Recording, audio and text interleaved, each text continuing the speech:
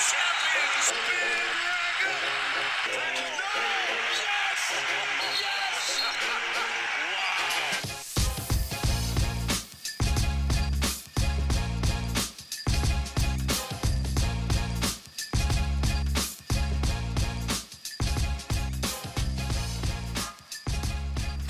Hello everyone and welcome back. Happy New Year. It's 2020, but it's the full 40 with Chris and Rob, brought to you by Nova Insider. Are we excited? We are excited even though we're coming off a loss. Yes. There's still a lot to be excited about in Villanova basketball as we enter a new decade. That's right. Yeah. And should we start with a little, not necessarily a recap from last decade, but perhaps a highlight? Let's go game by game from the 2010s and talk about every single game. I think that's a great plan. Everyone wants to hear a long-form podcast. All right, so January 1st, 2010, we played. No, I'm just kidding. Yeah. Okay. What's the story? When I retire, we'll do that. We'll go game by game. What were your impressions of that game, Chris? What's the story of the week was actually not on the court. It was who was the coach of the decade. And the AP, the Associated Press, came out and said Jay Wright was, in their voting, a runaway choice.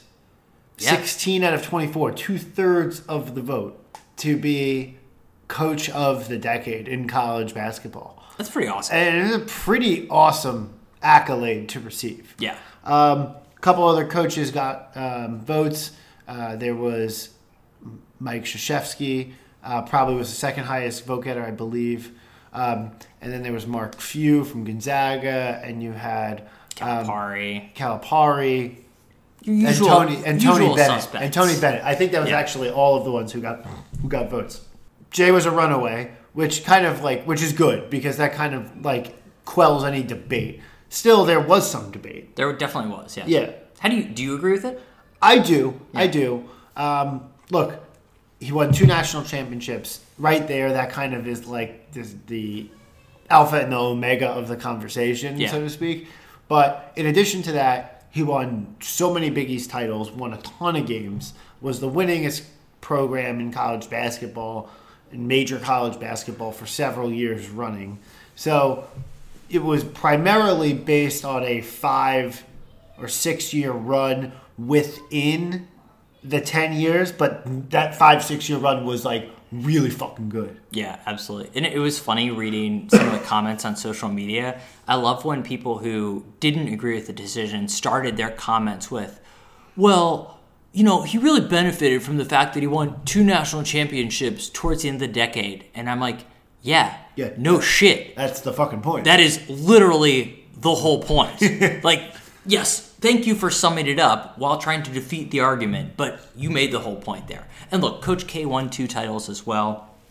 And there is absolutely an argument to be made for Coach K to do it. I think Coach K would be the next choice that makes sense. Yeah. For me, then Tony Bennett, I think. Oh, that's interesting. I would go Cal after Coach K, just because Cal he won 1 title, and then he also had a ton of Elite Eights, a lot of Final Fours in there. His level of consistency, obviously doing it with a lot of different teams, I think makes that really appealing and really interesting. And I almost break it down into like, look, titles aside, there's a level of performance, right? And you can look at the titles, you can look at regular season, you can look at conference titles. Then there's also a little bit, in my mind, of kind of this narrative of like what broader impact did you have on that college basketball landscape. And I look at Coach K and Coach Cal, and their narrative is really, hey, they were able to really usher in and master the one and done era. Like, okay, Coach Cal was like, hey, I'm the pioneer. I'm embracing this. And then Krzyzewski said, I see you, and I'm going to raise you, and kind of one-upped him and really mastered that. Jay took obviously a different approach, right? And we won't go into how he recruits because we've talked about that ad nauseum. But for Jay, that narrative in terms of that broader college basketball landscape was really bringing in more of that NBA-style offense and embracing I want 5 shooters on the floor. Right. And that paid off, right? He was forced into it. We've talked about it. He's forced into it years ago, but he absolutely embraced the 3-ball, and that really reshaped how people thought about that within the NCAA, right? He wasn't the first person to think about that by any means, right? The NBA was doing it before. But that's kind of that macro narrative that I like for Jay as well. It's an interesting point, and one I think is accurate. The other side to it is I do think Jay's championships were so pronounced in the way that they occurred, right? Mm-hmm. Like the 16 team won a buzzer beater, like the greatest shot in NCAA history. Yeah. Right? Like that's such a memorable game and moment in college basketball. Yeah. Right? So like that immediately sticks out in people's minds is like, what national championships do you remember? Like the 16 championship probably is the most memorable of them all. And then you turn to 18, and a lot of people have said that the 2018 Villanova team was the best team, period, of the decade, end of story. Yeah. Right? Yeah. I think I agree with that statement. Obviously, I'm biased. But there was like a handful of teams in that 2015 year, including Duke, who won. I still think the Kentucky team, to your point before, is actually the better team from that year. Was that the one that won like 38-1 or whatever? 38-1. The one that didn't win, actually. The one that didn't win the championship because they lost. They were undefeated. They lost to Wisconsin in the Final Four. Yeah. Right before, and then Wisconsin lost to Duke. But like, I don't know. Like to me, like those 3 teams, Wisconsin, Kentucky, and Duke from 2015. I'd love to see them matched up versus 2018 Villanova. Yeah, absolutely. And see how that would pan out. Yeah. Jay also so when I think of what creates the team, the coach of the decade, you could look at those moments in winning those national championships. Then you look at like 5 years, 6 years in a row of either winning, either or winning the Big East tournament and or the Big East regular season championship. When you add that all together, he's clearly he's kind of had the conference success of Tony Bennett, and until this year when Tony Bennett won the national championship, also had postseason success. Yeah.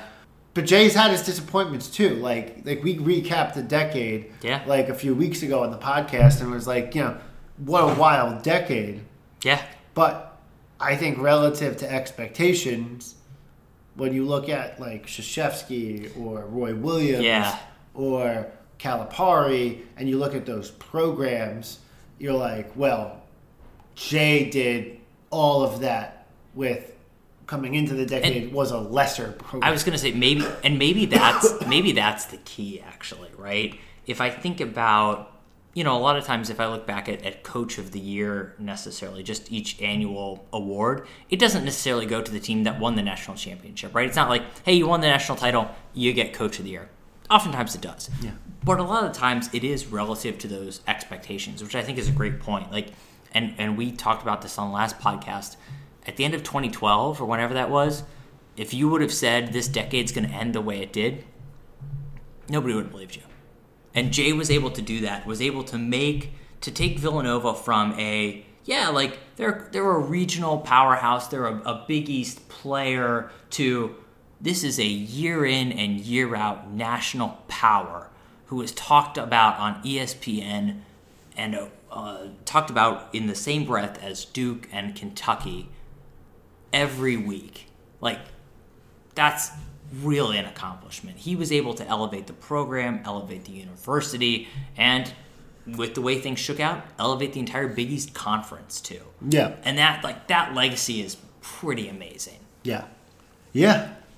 No, and so when I think about it, ultimately I get to a point of I agree. I'm on board. I think when you put all those factors together, relative to the expectations, where the program was, where the conference was, it's tough to pick somebody else, I think. I think so. I think that's right. Yeah. Yeah. All right. So, congratulations. Us two Villanova fans got to the same point. Shockingly. We got to the same point that Jay Wright's the best coach of the decade. Wow. Yeah. Surprise. You heard it here first. You heard it here second.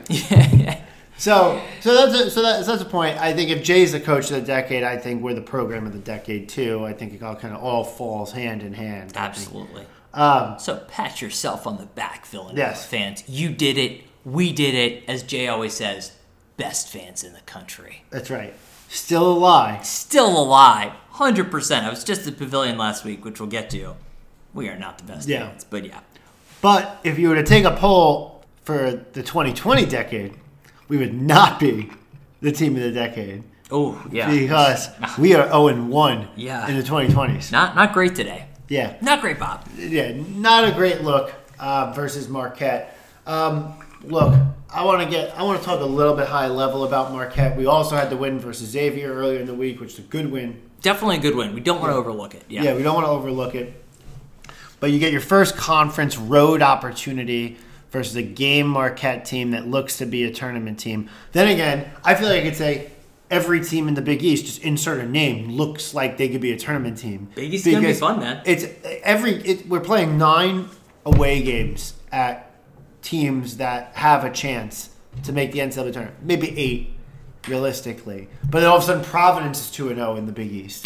Yeah, right. After the dumpster fire they started off with. Yeah. So all of a sudden, it's like every game that you play is like a really challenging game, especially your away games. Yeah. So look, we go into a game opponent that's probably going to make the NCAA tournament. We're ranked 10th. Do I buy into the 10 ranking? No. But at the same time... But do you buy into anybody's ranking I don't buy into anybody's it's a ranking. shit show. Yeah, that's a good point, too. So by that nature, should Marquette be ranked? Sure. I don't even know. Whatever. It's a tough place to play. Their fans are out there. It's a game they circled on their schedule. Yeah. They wanted to win. They wanted to win. And what happened was they came out and they punched us right in the throat, and we didn't have a response for 20-plus minutes of the game. Well, and part of the reason we didn't have a response was the fact that you had Bay pick up 2 quick fouls, then come back and promptly pick up his 3rd foul. He was mightily efficient picking up the fouls today, and that was all he was doing. So we got nothing from him in the first half. Second half, he turned it on a little bit more. And Colin also picked up 2 fouls early. So we get punched in the mouth. We lose effectively our 2 best facilitators on offense. And so once you take those 2 out of the offense, trying to respond to that punch in the mouth, very difficult to do. Yeah, right. And we didn't. I love Justin Moore, big Justin Moore fan, big Jermaine Samuels fan, but if I'm relying on those 2 to really drive the offense, I'm going to be a little concerned. Yeah. And you saw what happened today. Yeah. It just didn't happen. So look, we were defensively, though, to give up, 46? 46 in the first half was a disaster. That's a disaster. It was, defensively, it was not working. Yeah, it's absolutely disastrous. And, we were down 19, I think, or 17 after the first half. And you just can't put yourself in that big a hole. You can't. And what was frustrating to me, though, was in the first half and then especially in the second half, we had so many chances to knock this lead down. I kept saying, if we can get the lead down to 15 or so at the end of the first half, I'll feel pretty good about it. And we missed a couple opportunities to do that. The second half was absolutely killer. There was an 11 and a half minute span where Marquette scored 2 points. From the 19:30 mark to about the 8-minute mark in the second half, they went from 49 points to 51 points. And over that span, we only scored 14 points, which is not good. That's putting you on pace for less than 56 points a game. So, we made up some ground there, but the door was wide open for a comeback, and we couldn't do it. No. We couldn't pull it off. I think you blame the first half more than the second. Absolutely. We couldn't make shots today, so the shots aren't falling. Basketball, there's so many different ways to cut and analyze it, but so much of it comes down to just did you hit your shots? And the answer has been no. Even going back to the Kansas game, no. Yeah. This was a perfect example of kind of shoot 'em up, sleep in the streets. We had a number of open looks that maybe normally they go down. Today they did not go down. Which tells me that one day a lot of them are going to go in, and someone is going to be the unfortunate recipient of that. I really hope so. Yeah, but I hope it happens frequently. I hope so. The one guy I'm really looking forward to turn it on is, and who's been shooting like below average, is Jermaine. Jermaine's now down to shooting like 28% or something like that from three. And if he gets that average back up to where it should be, even that 35, 36%, we don't even need him at 40%. Yeah. That's a big difference. Yeah. So look, we give up 46 points in the second half. We ultimately lose by, I think, 11. In the first half, yeah. Yeah. We ultimately lose by 11 overall for the game. I credit the guys for being tough-minded, for not just giving up on the game after being, what was it, down effectively 20 early in the second half, and then coming out and like staying with it. Absolutely. And I think the game got down to as close to 8. Yeah, we got into like high single digits. Yeah. Oh my God, so many chances to take it down like further than that. But yeah, it never really, even in the final minutes. Credit Marquette and their fans for putting an imposing environment out there, and for holding their team in, when we started to chip away at that lead. And credit to us, though, for making a game of it. Like, it does show gamesmanship. You do look for qualities like that in a blowout. Like, does the team just fucking mail it in and just say fuck it? No, they absolutely kept fighting 100%. Through the end. My one positive from the game was we got to see, and we'll talk a little bit about this later, we got to see a lot more Brian Antoine than we have basically the rest of the season. Yeah. Didn't look great, but I was excited to see him actually get worked into the rotation and spend some significant minutes on the court, which I can only imagine will help his development and ideally get him more out there in a positive manner for the rest of the Big East play. Yeah. No, completely agree, and I think that's a really fair point. Yeah. So, look, I mean, it's a loss. It's not a great loss. We didn't look good. Jay's going to have a ton of stuff to talk to the team about. Am I overly concerned? Does this broadly change my expectations? No, not really. This team's going to be up and down. If we hit some more of the shots that I think we normally hit, we probably have a better game. And if Bey doesn't pick up 3 fouls in 5 minutes of play, you have a different playmaker on the court. And I think what you saw today with, there's plenty of argument to be made about, impact players and stuff like that. But when you remove Saddiq Bey and Colin Gillespie, it makes this team very different. Yeah. And not having them on the court absolutely hurt us. Like, limitations aside for either of those players, you want them on the court. Yeah, totally agree. All right, so that's Marquette. I don't want to dive too much deeper into that. I think, look, at the end of the day, like, you want to boil it down, conference game on the road. We're a young team. They have a lot of experience, especially a guy who was like a preseason All Big East Player of the Year candidate. And Marcus Howard, yeah. And Marcus Howard. And he performed up to it. Yeah, and he's at 29. So, though it was a little weird the way he got the 29. It was 13 free throws he hit. Yeah. And we were just getting blown by defensively. It was, he got whatever he wanted on the floor. But at the end of the day, it's just like, okay, all right, you know what? Like, kind of coming into the game, you have a game NCAA tournament caliber team on the road. Like, if you're not up for it and you don't play well, you're going to lose. And we lost. And I mean, going back a game before that as well, there's something to be too concerned about. I kind of figured coming off of the huge Kansas win, and Jay even alluded to this too, that you always wonder how the guys are going to respond coming off of that. And they responded to the first game, the Xavier game, well enough that we got the win there. It wasn't a great win by any means. Colin had a really solid game. I think he had like 24 or something like that in the Xavier game. And Jermaine chipped in 14 more with 13. So you saw the guys rebound there. And yes, the follow-through on Marquette didn't quite happen, but I'm okay with that. 2 good wins prior to the Marquette loss, I can deal with that. Yeah, right. It's going to be a learning experience. Missed opportunity for a good win, for a tournament-level win, but also not necessarily one that you expect to win. The line was against us. It's what it is. Yeah. Going back to that Xavier game, that was a game where we just couldn't put them away. It was a weird game. It really came across weird. Yeah.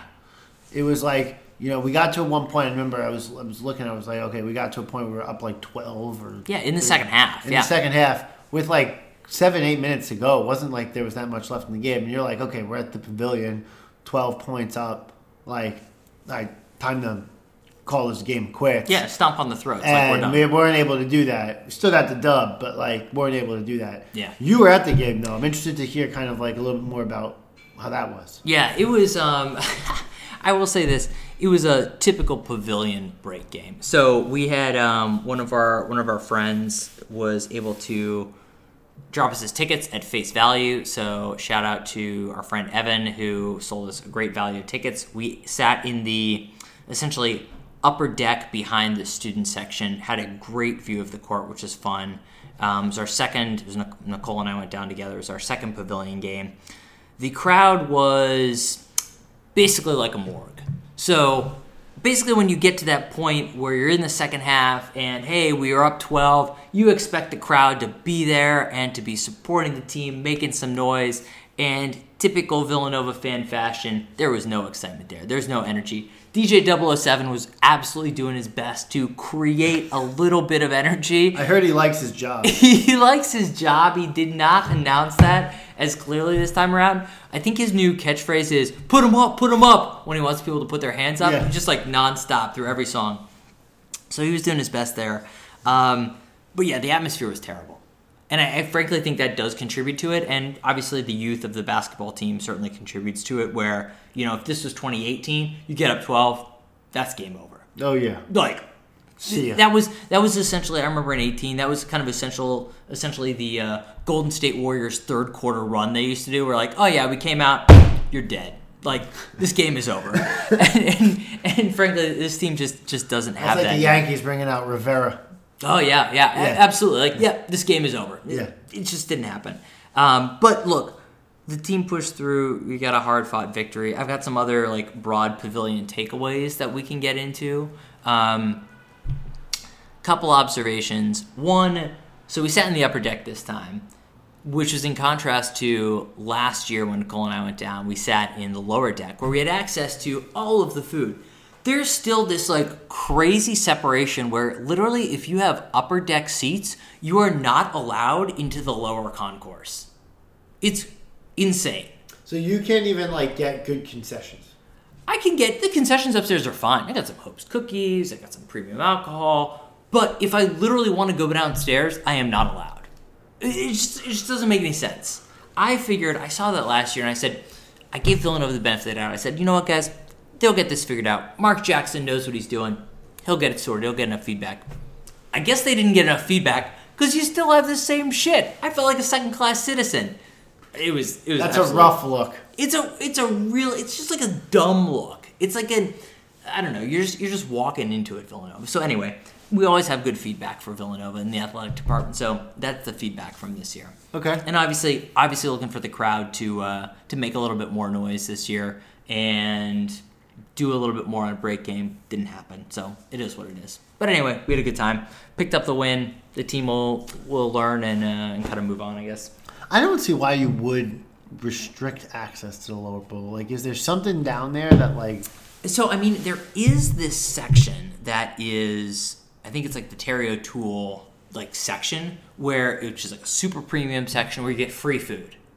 So that's fine, but there's also. But wait, can everyone in the first lower bowl get? No, but there's a ticket. So they have that cordoned off. They have it cordoned off. There's like a ticket checker there too. Right. So you could, in theory, allow people down the stairs, mill around, and yes, check tickets to go into the O'Toole section. It's not rocket science. And they already do that. They already do that. Right. Like, there's no reason to keep people on the upper deck. Are the concessions better downstairs? Aside from the Terry O'Toole area. Yeah, I can't remember. I don't know that they're any better, but it's just like you want to be able to explore and walk around the arena. There's no reason not to. Well, yeah, if I go to any stadium, even if I have like a nosebleed seat, I can go down to the first floor. Absolutely. And get different concessions down there. I remember I contrasted with when we went to Kansas last year, and we basically we literally walked onto the floor. Literally walked on the floor. On the floor, which was wild. Yeah. That was maybe I'm not even asking for that. Just let me downstairs. Yeah. It was Fog Allen Fieldhouse. Right? Like the mecca of college basketball. Right. And we were able just to walk on the floor. Yes. With like 30 minutes to go before the game. Yeah, meanwhile Pavilion's like, oh yeah, we built this little dinky pavilion and like, nah, you can't go downstairs, man. I'm like, what? Yeah. It's kind of wild. Right. Oh, one last takeaway on the Pavilion. We've clearly embraced Turbulence as our our pump up song. Just Turbulence. It was great. I am in full support of that. Oh yeah, it's fun. We, again, referencing Kansas, it was clearly a lesson learned by DJ 007. He obviously had some sit-down time with the Kansas DJ. Right. Picked up some tools of the trade and said, you know what, I'm going to do Turbulence as our starting song. When they played Turbulence at Allen Fieldhouse, I think it ruined Turbulence for me forever because it was so freaking wild. It was so good. Yeah. It was absolutely so good. And it was a break game for them. Yes. But we've embraced Turbulence. I love it. Yeah. We had a blast with it. We should always hit Turbulence. I'm on board for hitting Turbulence. So I was pretty excited about the Turbulence factor. All right. Yeah. Anyway, that's Pavilion takeaways. All right. So, look, we've talked about Jay. We've talked about the 2 games from the past week. We've talked about some Pavilion takeaways. Yeah. Let's talk a little bit. We are in New Year. We are in New Year, yeah. So, New Year, new decade. New basketball team, basically. Yeah. What are our resolutions? Yeah, I think that's a good question. What should our resolutions be as we kind of look through the next 3 months or so of Villanova basketball? Where do we want to get to? And maybe some of these resolutions aren't only for this year. Maybe they're for next season. Ooh, interesting. The beginning of next season. Okay. I'll start off with this. My personal resolution, I actually, in all sincerity, I want to make 1 Shack Fit meal a month for the rest of the season. So you want to eat sweet potatoes, quinoa, grilled chicken, or salmon. Yes. I like all those things. And some type of vegetable. Yeah, 100%. Basically, eat healthy. Yeah. That's my resolution. Eat healthy 1 meal a month. It's terrible. All right, guys. The bar is very low. About keeping your expectations low. Yeah. That's Rob. That's me. Anyway. But yes, so in terms of team resolutions, I'll start off with a Jay Wright resolution. So Jay just won Coach of the Decade, as we talked about earlier. My resolution for Jay, I want him to step up his suit game a little bit. Yeah, we're calling it out. We're going to say it because no one else will say it. Yeah, nobody else is saying it. Jay Wright's suit game is tired. Yeah. It's overrated. It's not wired anymore. No. It's not, no. People still talk about how he looks dapper, whatever. What they're trying to say is Jay's just a well-put-together, good-looking man. Yes. Right? Like, what they're not saying is that his suits are kind of getting old and worn. And look, I get there's Taylor, I think it's Gabriel D'Annunzio, whatever his name is, right? Like, I get this Taylor's old Italian guy, gonna make old Italian type suits. Yeah. Look, it's 2020. Get with the times. Let's get Jay some slim cut. He needs to step it up a little bit. Yeah. Like it's. Let's get it going. The issue is that the media is comparing him to the average college basketball comparing coach. Fucking Bob Huggins. Exactly. Right? Like, anybody who wears anything looks good compared to Bob Huggins. I wake up in my pajamas, sometimes not in my pajamas, and I look better than Bob Huggins. Yeah. So when you compare the two of us, hey, Rob Dormish is a well-dressed guy. Yeah, no shit when you compare me to Bob Huggins. So Jay Wright needs to elevate his game and just be a solid dresser all around. Yeah. Bring out some new suits. We want the 2020 Jay Wright to lead us into a new fashion decade. I want Jay Wright in fucking Warby Parker glasses. How about that? Wow. Let's just fucking go full hipster. Wow. He does wear glasses sometimes, actually. He does. Jay Wright wears glasses. Yeah. All right. So Jay, we're putting you on blast. Yeah. Jay Wright, if you don't listen, you definitely listen, obviously. He 100% listens to the podcast. So Jay, spend some of that cash that Villanova pays you. Yeah. And get some new suits. You can afford it. We know your salary. Yeah. Do we know his salary? Broadly. Yeah. We know that he makes like several $1 million. He can probably afford a couple suits. Hot take. Yes. Yeah. Yes. All right. Go. So that's take number 1. Spend some money, Jay. Yeah.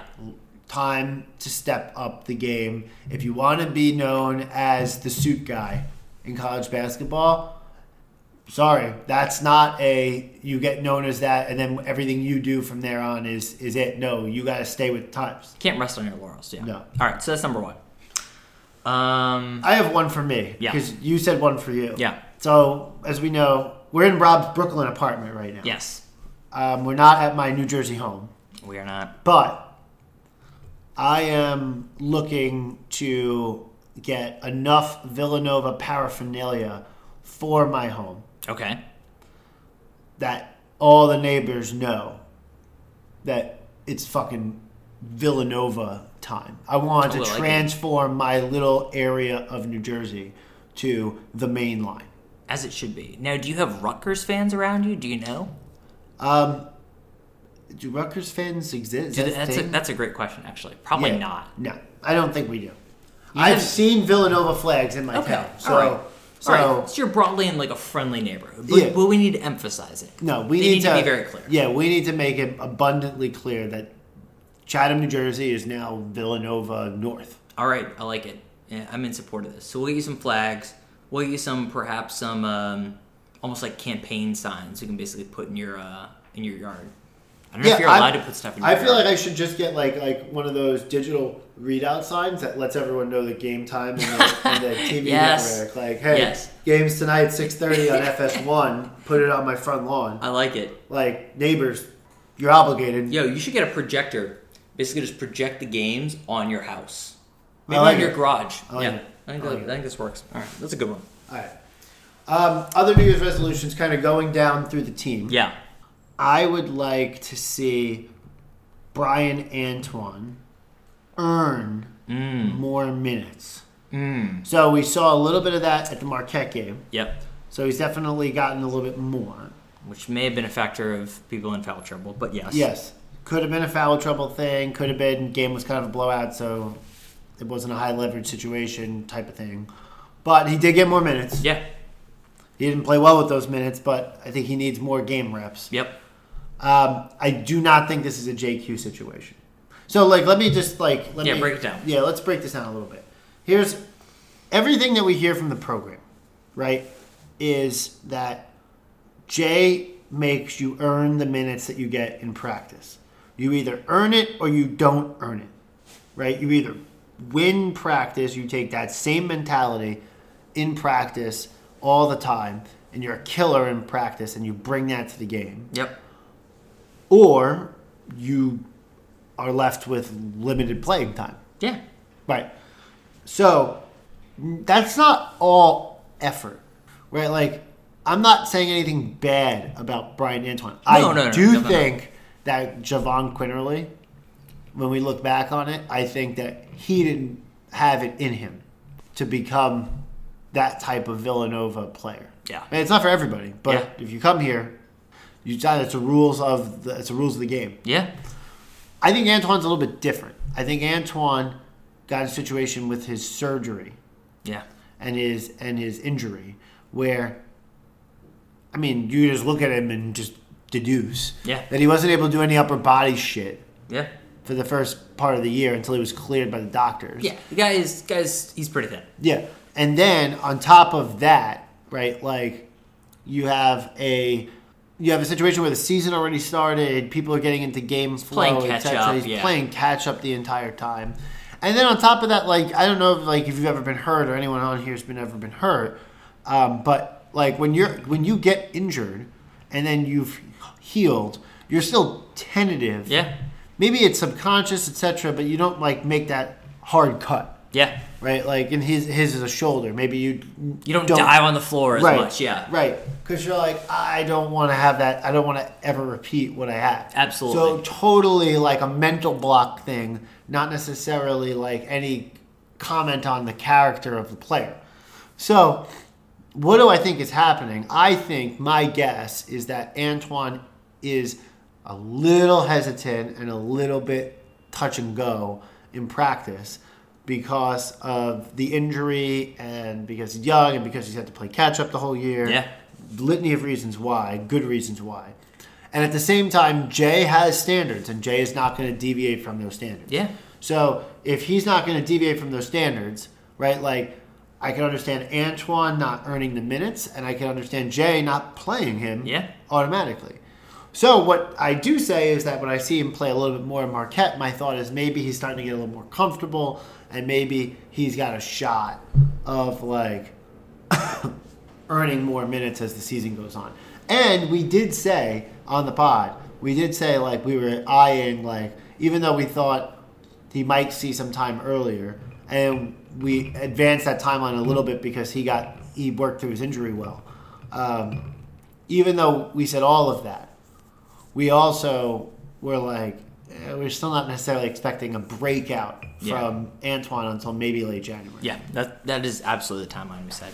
Yeah, I'm with you on that. It would be great to see him step up both defensively and offensively. I mean, he played a good bit today. There were a number of kind of lapses defensively. You could see him kind of working through switches, and he got blown by a couple times. Offensively, it certainly wasn't his best. I think he was 0 for 6 today, and hopefully he starts to knock down some shots. The good thing was, he didn't seem hesitant to pull the trigger, at least initially. So, yeah, hopefully he earned some more of those minutes. Yeah. Another resolution for me, we're not going to go player by player, but one of the guys I do just generally want to see be more aggressive, and that's like my resolution for him is just be an absolute killer, is Jermaine Samuels. Yeah, and I can just tell you we're going with Jermaine there, because Jermaine, man, that guy's got all the talent. We talk about it all the time. I don't think we need to talk about it because we talk about it so much on the podcast. Yeah, like we've hit this point. If Jermaine happens to listen to this or some part of this gets back to him, like, we fully believe in you. You are very good. Just go fucking kill people. Like, not literally. But yeah, like on the basketball court, like, dude, just shoot them up, attack the hoop, just go. Don't literally kill people. Just go kill people. Just go. Good God. Oh man, I'll regret this podcast at some point in my life, but not today. Oh man. So we got Jermaine. I'm with you there. I have a resolution for the fan base, for a portion of the fan base, because I don't want to blow this into something that's more than it is. Okay. Yeah. But for the portion of the fan base that slanders Colin Gillespie, stop. It is stupid. You sound dumb. Yeah. When you slander Gillespie. Gillespie busts his ass, works harder than everybody, as far as I can see. Maybe Bay and JRE aside. Yeah. Okay. He's super competitive. Also, other than Justin Moore, name a player who is going to play the point guard position. Yeah. Name it. We don't fucking grow them on trees. It's not sprouting off. It's not like Jay's been like, oh, I didn't think of this the entire time. Yeah. Here's Jalen Brunson again. Yeah. And I have to say, we talked about this a little bit before. I didn't want to, like, I'm always skeptical of, like, are there people who are, like, hating on Colin? And then, like, we had a couple interactions recently with a couple people, and they're like, oh, yeah, like, I wish this and this and this. And, I go on Reddit, and people are like, downplaying a little bit, like, dude, who else are you going to? Right. Like, I think what I would even pivot, like, this resolution to be is understand the team dynamics and for the fan base, and like appreciate and expect the maximum from the players that are on the team. Yes, Colin, we've talked about this. Colin isn't Jalen Brunson, but he's a great D1 point guard. And as you said, we don't have anybody else on the team. Right. Like, if you want Chris Arcidiacono, I guarantee you're not going to be satisfied with that substitution. Right. Like, no. For the record, I'm a big Colin fan. Yeah, like, me too. We're a pro Colin podcast. I literally just bought one of Colin's. They did like a Nike limited edition jersey for the Michigan one. Just got my Colin one. I'm locked into it for 2 years. So I'm a big Colin proponent. Yeah. And everybody else who's not, like, you need to understand, like, even if you're not a huge fan, there just aren't other alternatives. No. And also, Colin just does a pretty good job. Also, by the way, he beat the other alternatives. Like, he was way better than Quinerly last year. And if you say otherwise, just stop. Yeah, stop. You sound dumb. Yes. You sound stupid because Quinerly couldn't even crack the fucking floor. Yeah. Okay? Just saying. Yeah. He couldn't get minutes on the team. We had a conversation. Jay is not... Sorry. No, I hit this point a little bit harder. Jay won 2 national championships. He was coach of the fucking decade. Yeah. Okay? Now we can say that affirmatively. Yeah. Like the AP voted him coach of the fucking decade. Yeah. Okay? If you can't earn minutes above Colin Gillespie, you're worse than Colin Gillespie. Yes. Period. Yeah. End of story. I don't care. I don't want to hear another thing about it. It's over. The debate's over. Yeah. Right? Yeah, 100%. Right? Like, this is not like some situation from like 11 years ago where you had Malcolm Grant who scored like 25 points against LSU and people were like calling for Jay to play Malcolm Grant. Like, no, there is no basis. You have nothing. You have nothing to hang your hat on. There is no comment. You could say, I want to see more Antoine. Not a point guard. Yeah. So sorry. Yeah. Right? Like, your argument is basically boiled down to, I want more to play 40 minutes a game. Yeah. Right? Beyond that, you don't have a recourse. There's no nothing. Recourse. Yeah. Totally with you. I think that's a good one. Okay? So that's my resolution for all the other fans. Right? Like, I'm not telling you have to be Colin Gillespie's, like, you have to beat your chest and be like, I'm a big Colin guy. Yeah. Right? Like, I'm not telling you have to love Colin Gillespie. Yeah. Right? But, like, here's what we have. Just get on board. Right. Stop slandering a guy who literally bleeds on the court like every other game. He basically plays, like, I know we joke about him looking like Archie Diacono, but he kind of plays like that level of same that brand of basketball. Absolutely. Right. Absolutely. So, like, enough. Yeah. I think it's a good one. I think that's kind of it. Like, I don't have too many other major resolutions for the team. I think that Samuels one of all of them might be the most important. Yeah. I think one other quick one I'll add is I want to see Bey use his physicality more. Yeah.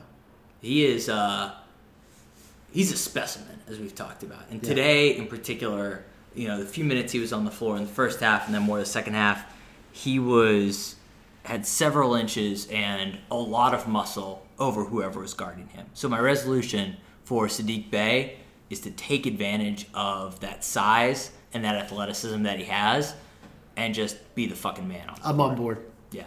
Like, I want to see that. So anyway. All right. I think those are our pretty big resolutions. We could go player by player.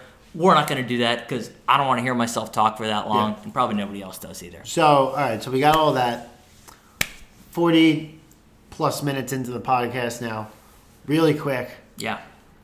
Upcoming week, we got at Creighton again. Ooh. At Creighton is like at Marquette all over again. That's a tough place. They're to not play. the same team, but Creighton is the second best by percentage, I believe, 3-point shooting team in the country. Was that what you were saying earlier? That's what I was saying. And they take the 7th most three-pointers. Well, it's a good strategy. If you're really good, if you're really good at shooting threes, take more. Right? Like, shocking. We've learned that. We've learned that in the past. Yeah. The 2018 team was like, hey, we're really good at this, and we should do it more. It plays out well. And we can say to Creighton, do that. We agree. So look, Creighton's going to bombs away. They're going to bombs away. So the players that you need to know. A horrible place to play. It is. For an opposing team. Absolutely. Like, the people in Nebraska have nothing else to do. Yeah. So what do? They go to fucking Creighton basketball games. They go to Creighton basketball games. Yeah. 100%. So the guys you need to watch out for, some pretty awesome names, actually. Marcus Zegarowski. Oh, Zegarowski's a good player. Yeah, man. He's their leading scorer, contributes almost 20 points a game, and shoots 39% from three. He's their top guy. Tyshawn Alexander, we've had some issues with him in the past, too. Averages about 17 points. He was a problem last year. He's a sophomore now? I think that's right. Yeah.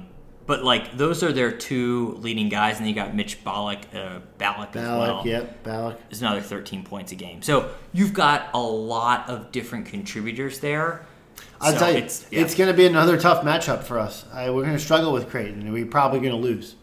I'm calling a loss against Creighton. It would not surprise me. Like you said, tough environment. Greg McDermott is a great coach. Yeah, they haven't had quite the postseason performance and results that you've ideally looked for the past couple years, but a lot of it's actually boiled down to a number of key injuries they've had. Yeah. You can point to injuries they've had very late in the season, each of the past few years, and Alexander last year, I heard.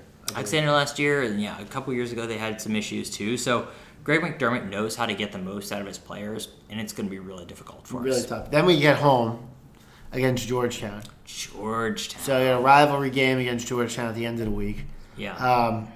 And they were playing so well. It was so interesting, right? Because we talked about them a number of weeks ago when they lost a few guys to transfer, getting kicked out of the program. We wrote the obituary on their season, and we looked really bad for a couple weeks because they all of a sudden ripped off a bunch of wins. They did, yeah. They ripped off a bunch of wins, and then they kind of came back to earth where they had a loss to both Seton Hall, I think that was yesterday, and then Providence they lost to open Big East, which you were kind of like, wait, what? Yeah. All of a sudden, Providence is 2-0 in the Big East. It doesn't make any sense. Yeah. So now that's what we have coming up this week. And then in addition to what's coming up this week, just to talk a little bit about the Big East, how is it playing out? Other than the aberration of Providence being 2-0, and as crazy as it's to say, the aberration of DePaul being 0-2, which you wouldn't have expected.